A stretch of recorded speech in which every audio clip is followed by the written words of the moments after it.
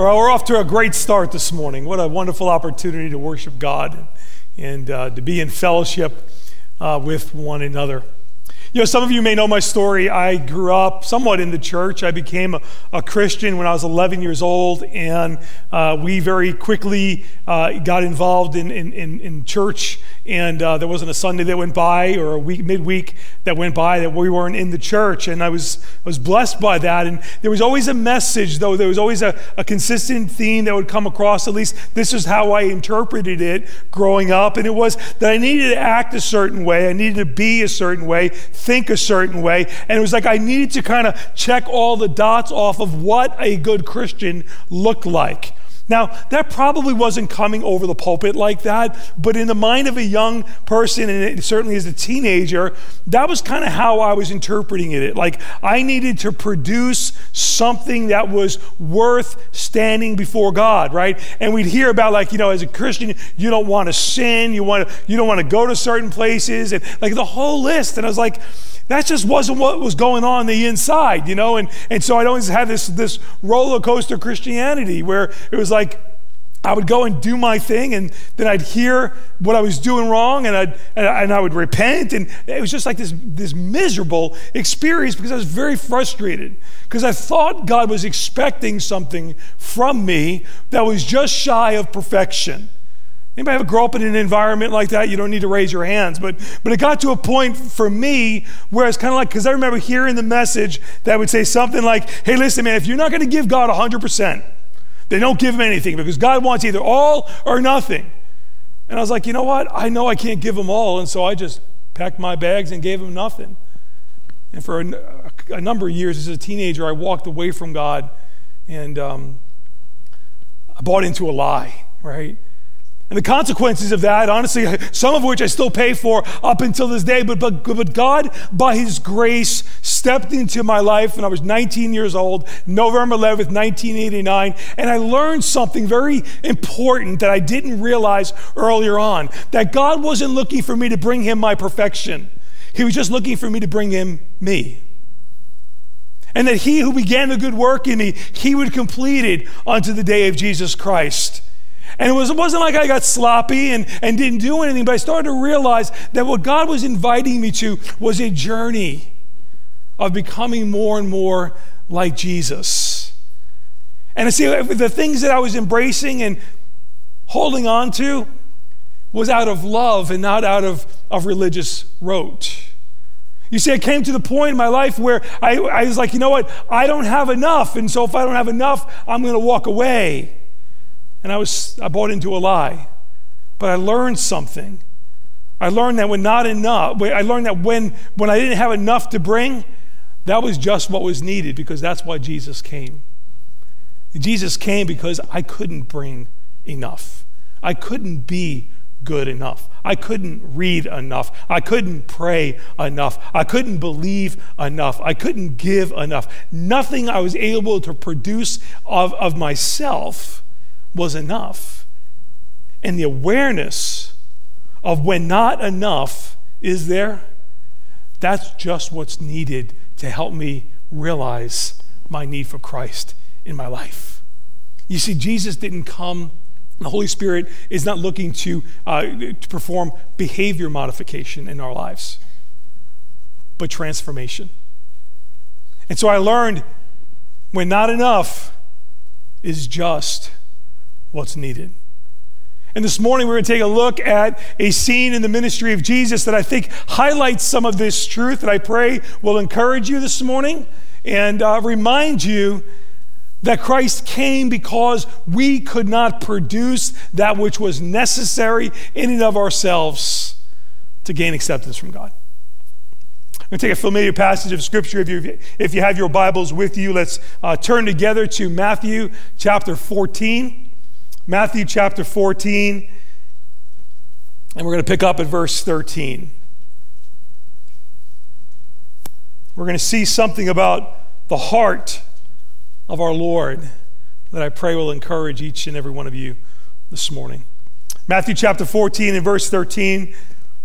Matthew records, "Now when Jesus heard this, he withdrew from there in a boat to a desolate place by himself.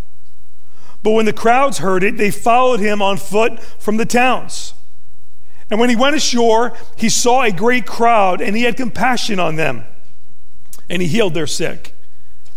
Now when it was evening, the disciples came to him and said, "This is a desolate place, and the day is now over. Send the crowds away to go into the villages and buy food for themselves." But Jesus said, "They need not go away. You," speaking to his disciples, "you give them something to eat." And they replied, "We only have 5 loaves here and 2 fish." And Jesus said, "Bring them to me." He ordered the crowds to sit down on the grass, and taking the 5 loaves and the 2 fish, he looked up to heaven and he said a blessing. And then he broke the loaves and he gave them to the disciples, and the disciples gave them to the crowds. And they all ate, and they were satisfied.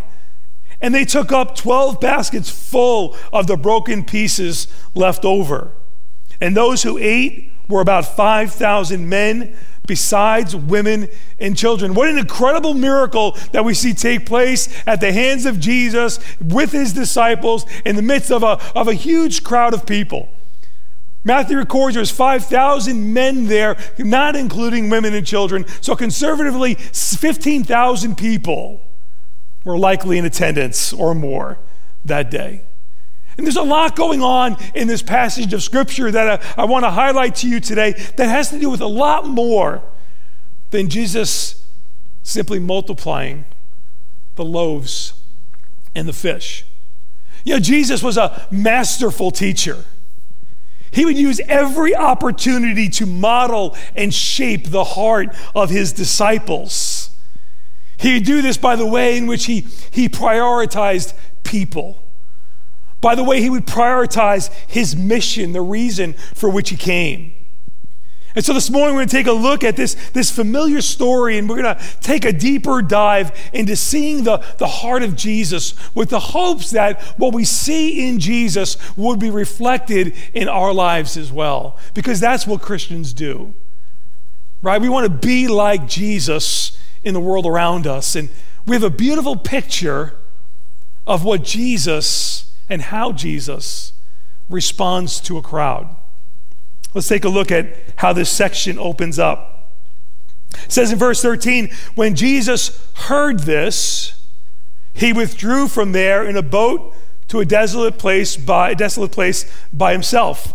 Obviously, if we want to get the full context of all that's going on, it's probably pretty important to know just what did Jesus hear.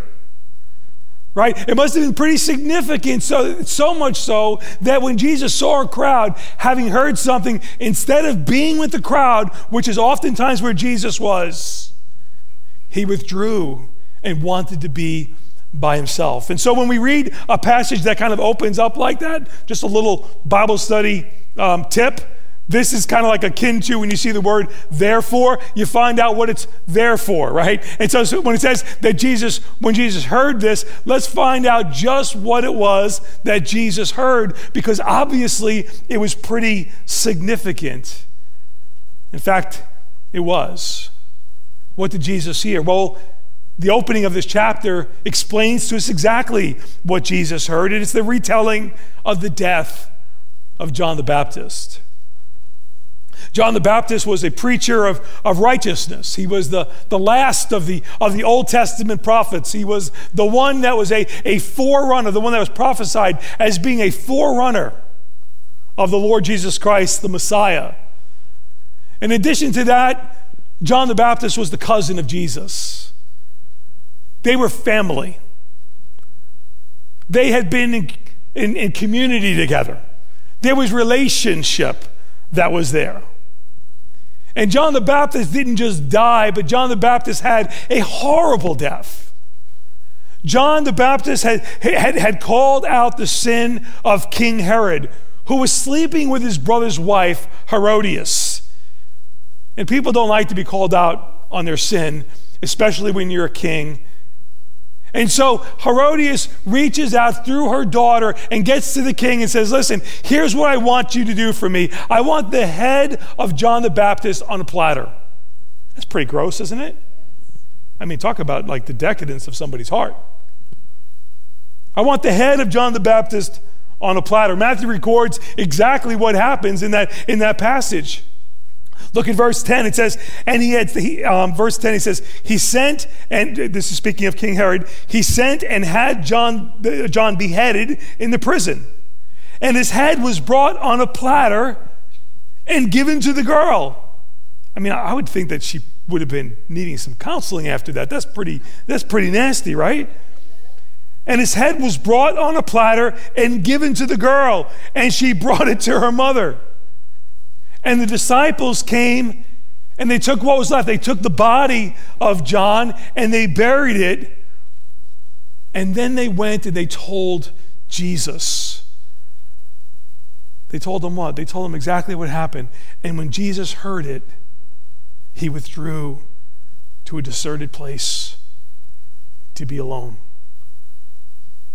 Context is really important when we're reading through the scriptures, isn't it? What we see here is the humanity of Christ in this occurrence. He is grieving over his cousin. He is disgusted over hearing the events of what just took place. The head of his cousin placed on a platter.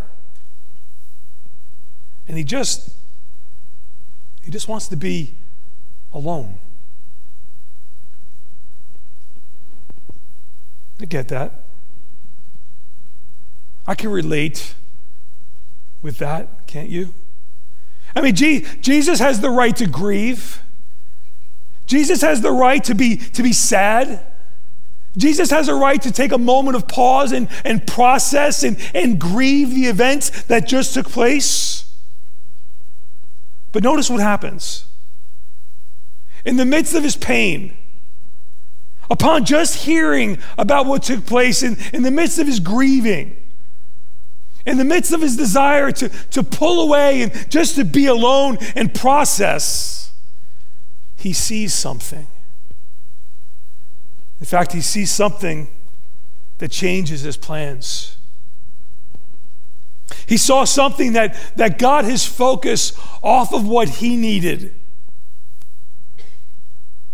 and redirected it towards the needs of other people. What an incredible picture of the heart of Jesus. Verse 13 says, he withdrew from there in a boat to a desolate place by himself. But when the crowds heard it, they followed him on foot from the towns. You say, come on, really? Would you give him a break? I mean, like, here he is trying to get away from everybody. They don't care. Clearly the word has gotten out what had taken place with John the Baptist. Everybody knew the relationship that was there. And there is Jesus, rightly so, looking to get alone, to grieve, to process what's going on. And it says, and when they saw him, they didn't care so much about what Jesus needed. They cared about what they wanted, and they followed on foot from the towns. When he went ashore, he saw the great crowd. And it says he had compassion on them. And he healed their sick. We see three things that are incredibly important that are worth pointing out this morning. That in the midst of Jesus rightly deserving to be alone and to grieve, we see that Jesus saw the crowd. I'm not just talking about the fact that he visually saw what was going on. It was much more than just a visual picture of what was taking place here. But Jesus saw people. Jesus saw the crowd. Have you ever noticed in your own life that you can see people but not really see people? One of the reasons I love to go to the back door as people are exiting is it gives me an opportunity to see people, connect.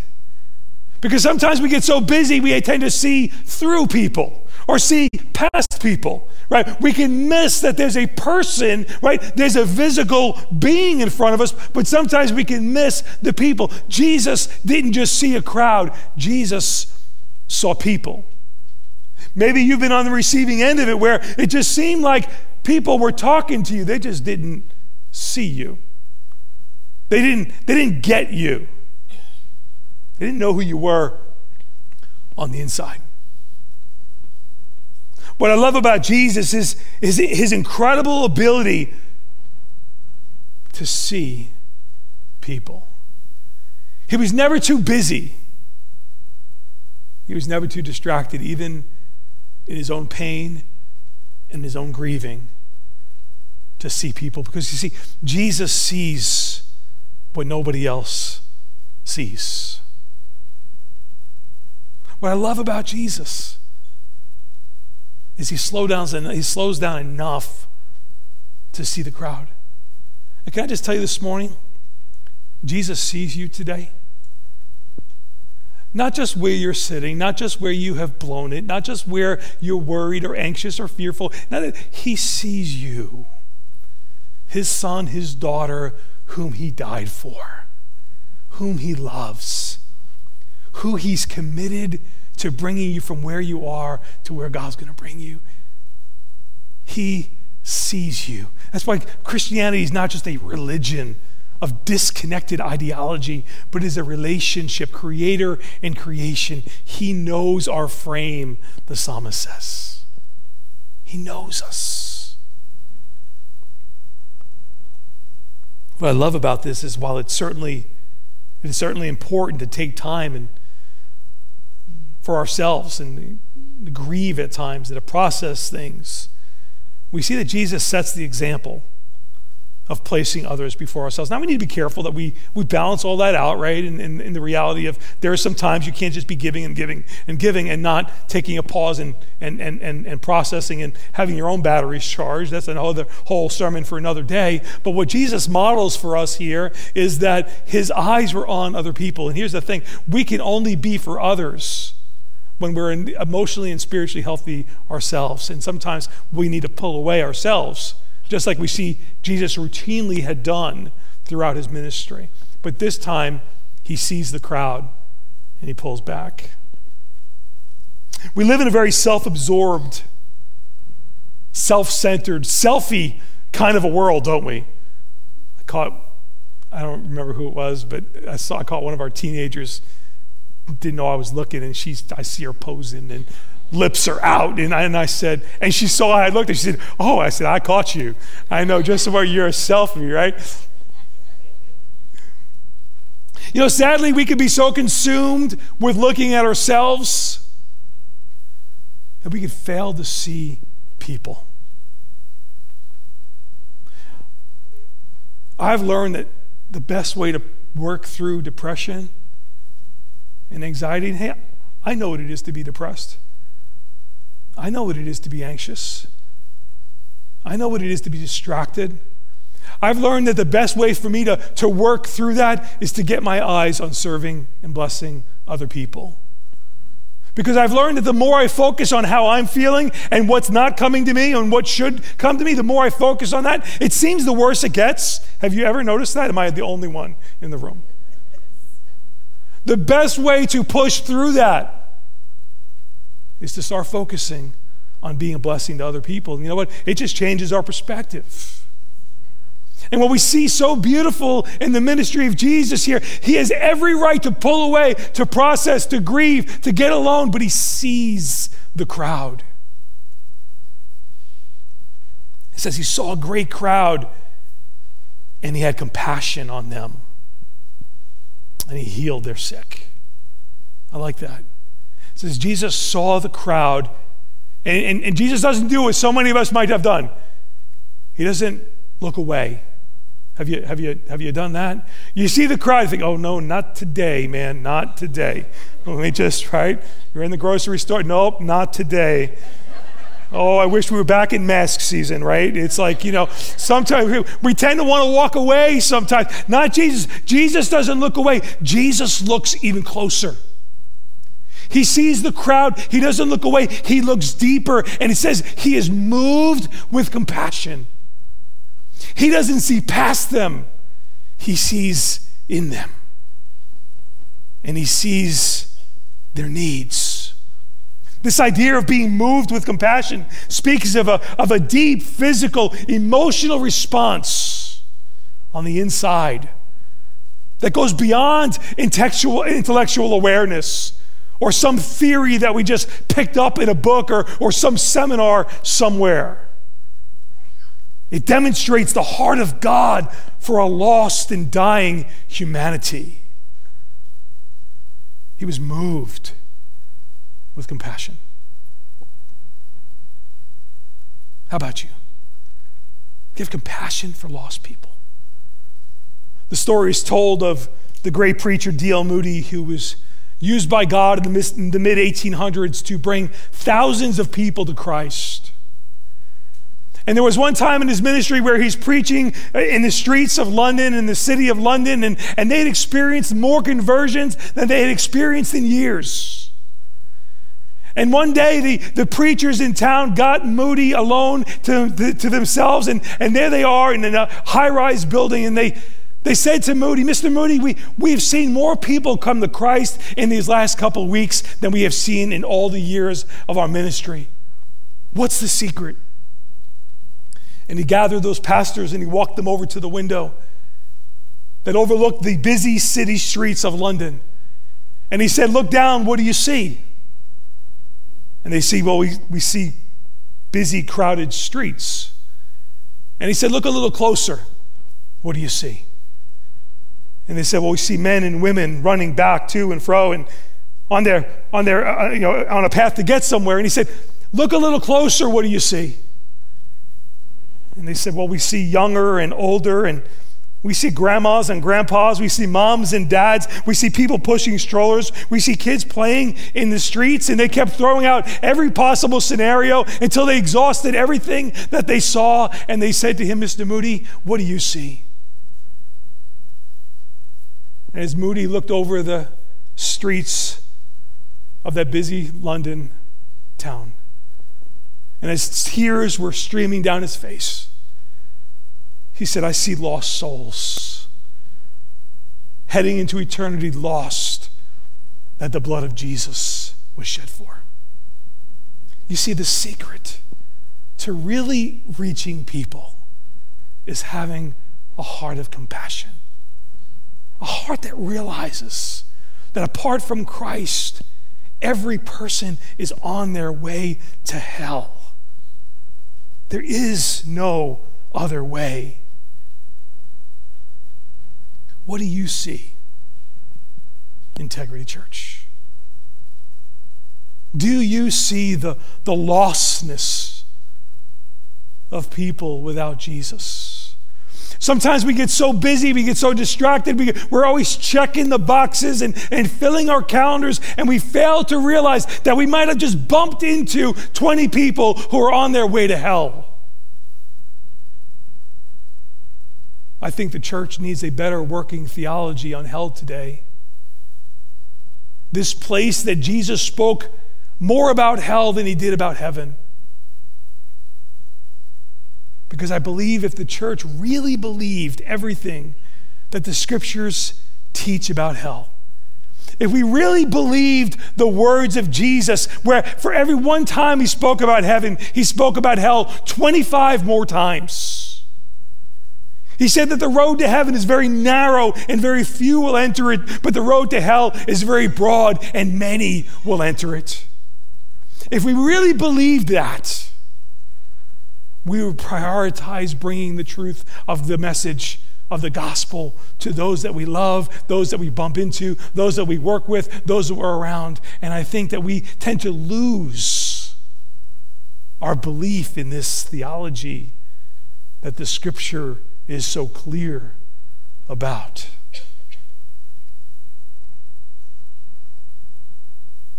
You know, a great metric of how much of the heart of God that we have, a great metric can be seen is what in determining what is our heart for other people. Do we care about someone who's lost? What do you do about that? How do we respond to that? Because I know I'm speaking to people who are saying, "I want that. I want to grow in my passion for lost people and my compassion for the lost. How do I do that? Here's how we do it. We get so close to the heart of Jesus that the heart of Jesus overflows in our life, and we allow ourselves to be inconvenienced for lost people. We stop being so appalled by their sin and judging their sin and realize that sinners sin and they are in need of a Savior. And we're just willing, like Jesus, to put what we need aside to see the crowd. Oh, that we would join together as one voice, asking God to move upon our hearts with greater compassion for the lost. Not so the church can grow, but so that the kingdom of God would be filled with lost people who have found Christ. Jesus modeled that through his pain, God's heart for lost people. Jesus saw the crowd. Jesus was moved with compassion. And it says that Jesus healed their sick. He met their need. He met them right where they were at. And now, I love this, now he's going to give them, the disciples, an opportunity to share in meeting their needs as well. Here comes the miraculous. Watch this. This in verse 15. It says, now when it was evening, the disciples came to him and said, this is a desolate place. Hey, Jesus, we're in the middle of nowhere. Stop and Shop is closed. Costco is closed. Sam's Club is closed. there's nothing. We cannot get, Uber Eats. I mean, there's no possible way. It's late. It's a long day. There's no way we could possibly feed them. Jesus, you should send the crowds away because they're getting hungry, so they can go to the villages and buy food for themselves. And Jesus said, they need not go away. I love this. You give them something to eat. You give them something to eat. I'm sure when you have loved been a fly in the area, well, I don't know where it was, but here's the disciples. You could look at them going, who? Us? Where do you want us to go? And I'm sure in the back of their minds, they're thinking, he's about to do something, right? They kind of knew they were getting set up for Jesus to do something extraordinary in their lives. Jesus is bringing them into the process of meeting the needs of people. He says, you give them something to eat. Up until this point, it had been all Jesus, right? It had been Jesus who sees the crowd. It's Jesus who's having compassion. It's Jesus who's healing their sick. But now he invites them into the story. He invites them into the extraordinary. And what they begin to do is they realize, hey, this is really good that's going on here, but let's get practical, Jesus. They need to eat. Perhaps they needed to eat. I don't know. They said to him, so Jesus says, you give them something to eat. I love what we see take place here. Jesus says, you give them something to eat, and the first thing they do is they explain to him why that can't be done. Isn't that crazy? I mean, they had walked with Jesus. They had just seen people healed, right, by the thousands, right? And now Jesus says, you give them something to eat. And the first thing they do is, let me highlight to you our limitations. Jesus, we only have here 2 fish and 5 loaves. And Jesus says, great, bring them here and give them to me. We only have. In other words, we don't have what's needed, Jesus. We're insufficient. We're unable. We're ill-equipped. We're under-resourced. Jesus, what we bring to the table just isn't enough. Have you ever felt like that? Where you feel like God wants you to do something, where you feel like he wants you to step out, and you say, I'm not smart enough. I don't know enough of the Bible. I can't pray as good as so-and-so. The first thing we realize when God says, you do this, we become very aware of our limitations. It's exactly what they did. Perhaps you're hearing the message this morning and you're saying, yeah, I get this whole idea of us needing to go out and reach lost people, and that sounds really good, Pastor. I'm so glad we're paying you to do that. But seriously, though, I know there's a bunch of you who are saying, I want to do that. I need to do that. I know the scripture calls to do that. But you got to understand, Pastor, I don't feel like what I have to bring is enough. I've only got 2 fish and 5 loaves. The title of my message this morning is this: when not enough is just what's needed. When not enough is just what's needed. Notice what Jesus says to them. Bring them to me. Give me what you have. You see, the disciples are about to learn something that is so important for every one of us to learn as well. That our limitations placed in the hands of Jesus is always enough. That's what the disciples learned that day. It wasn't about filling the people's bellies. It was about filling their faith, helping them to realize that what you think isn't enough, through the hands of Jesus, can meet the multitude's needs. You give me what you have, and I'll give you what you need. And that's what they experienced. Don't limit what God can do through you. Sometimes we feel like we have nothing to give. Who am I? What can I do? I only have a couple of loaves and a couple of fish. I really don't bring much. I don't have much ability. Can I tell you, God is not looking for your ability. He's looking for your availability. He's looking for you to be willing to be used by him, because listen, God's extraordinary always takes place in the arena and in the presence of the ordinary. The problem is, when we think we're extraordinary, God can't use us. We get in the way. And that's why I said before, the reality of it is, when not enough is just what's needed. The person who thinks, I got enough, they don't have nearly what they think they need. And they'll never be able to be used by God to the degree that God can work in them and through them. The reality is, listen, church, God wants your 5 loaves and 2 fish. Not because he needs them, but because you need to see the power of giving what you have to God and what God will do when you place it in his hands. Because when you do that, he will feed the multitude. And by the way, he's going to allow you to be a part of the miracle.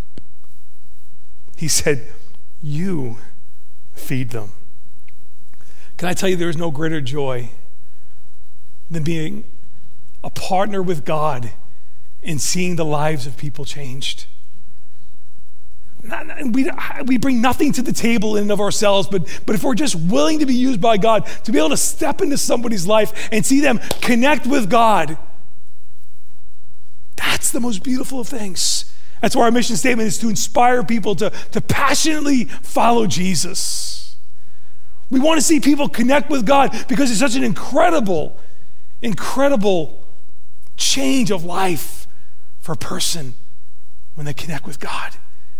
And we have an opportunity, an invitation to partner with him as co-laborers in Christ to see that become a reality. Look at verse 18. He says, look, he said, they tell him what he had. Here's our limitations. And he says, bring them here to me. Then he ordered the crowds to sit down on the grass and take the 5 loaves and the 2 fish. He looked up to heaven and said a blessing. Then he broke the loaves and gave them to the disciples, and the disciples gave them to the crowds. I love that. Jesus performs a miracle, he gives them to the disciples, and then the disciples bring them to the crowd. That's what we do, church. That's what we do. We take that which we have received from Christ, Freely we have received, freely we are to give. We take that which we have received from Christ and we bring it to the crowd. That's what the church is called to do. I have got nothing in and of myself to bring anybody that's going to make any change in their lives apart from Christ. And as I take that which he has given to me and I'm willing to share it with the crowd, we start to see the extraordinary happen. Not because of us, despite us. The Holy Spirit works in the midst of us, and we see the extraordinary take place. Well, someone says, well, at least not out loud, but someone may say, well, what about my needs? What about me? That's the beautiful thing. When we care for the needs of others, when we focus on the needs of others, Jesus takes care of our needs. That's exactly what we see taking place here. Look at verse 20. And they all ate and were satisfied. I said earlier, I wonder, I don't want to look into the text, but I wonder if what was driving the disciples, a suggestion to drive the crowds away, was the fact that they only had a couple of fish and a couple of loaves and they were hungry.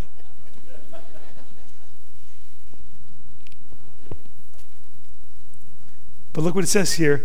And they all ate and were satisfied. Ready? Look. And they took up 12 baskets full of the broken pieces left over. I love that.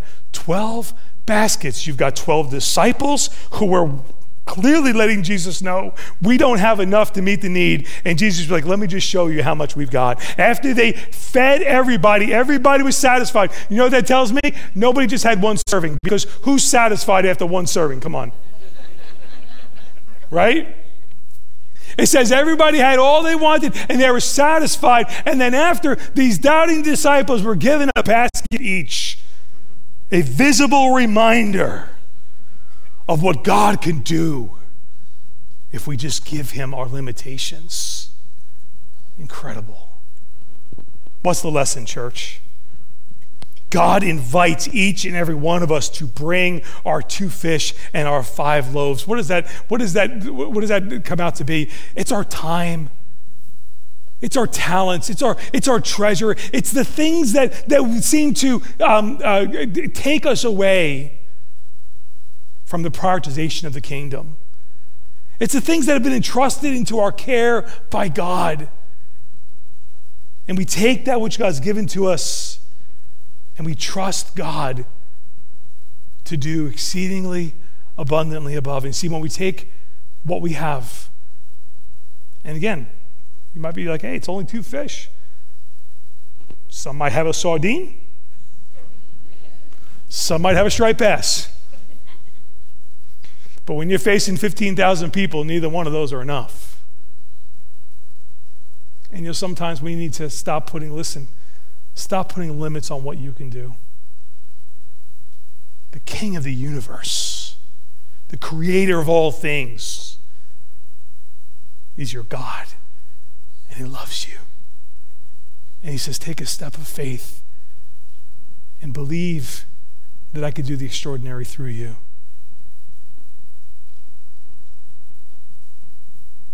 Our inadequacies become the necessary ingredient for God's extraordinary provision. Our inadequacies become the necessary ingredient for God's extraordinary provision. He couldn't work with the Pharisees because the Pharisees thought they had their acts together. And so he had to hang out with the prostitutes, the tax collectors, and the broken, who realized they needed a Savior. It's our inadequacies, and when our inadequacies become the necessary ingredient for God's extraordinary provision. And so the question that begs to be answered is, what areas do you feel inadequate about today? What dream do you have about your tomorrow that today's resources makes you feel extremely inadequate? And I'm not talking about money, right? Money might put something in your driveway. It's not going to put something in your heart.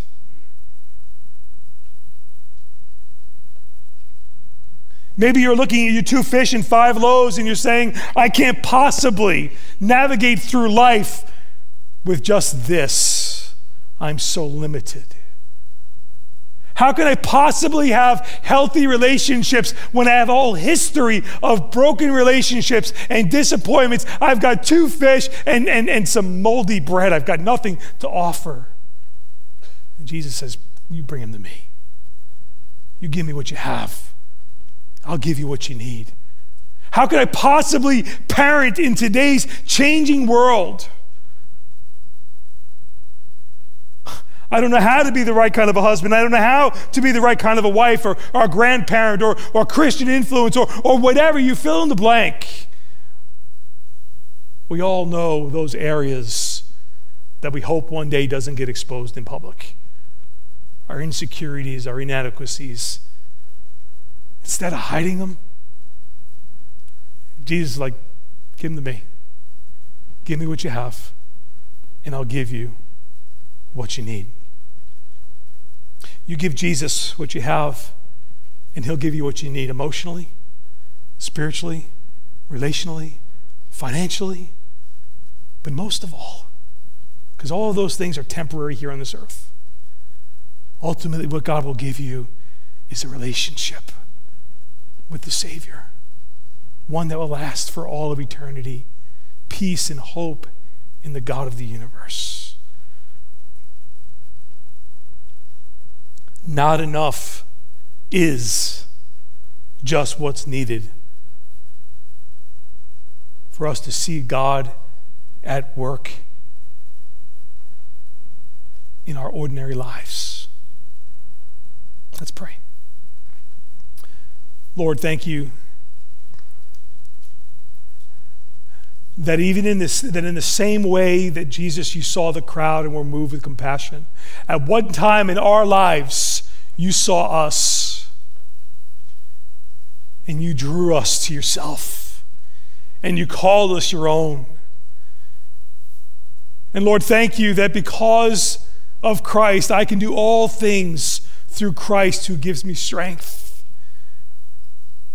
And I pray, Lord, that we as your people would see 2 things, that we'd see the mission that you've entrusted into our care as very doable as we give to you our 2 fish, our 5 loaves, and you give us what we need to reach this community for Jesus. But Lord, sometimes we don't do that because we're so aware of our own limitations. And Lord, I pray that you would do what I can never accomplish myself using my words. That Holy Spirit, that you would do in the hearts of each and every person, that you would sprout hope in the hearts of each person to do what they can never do before as they trust in you. We pray you do that work. We thank you, Father, for that. We thank you for this time together, for your presence that's here. In Christ's name we pray. Amen. Amen. This closing song we're about to end with is taken out of Jeremiah's story in Jeremiah chapter 1. We see a young man who is intimately acquainted with his inadequacies. And when called by God to do the extraordinary, God teaches him that if he'll put his trust in God and his faith in God, God can do the extraordinary through a very ordinary Jeremiah. Let's stand together as we go to our closing song.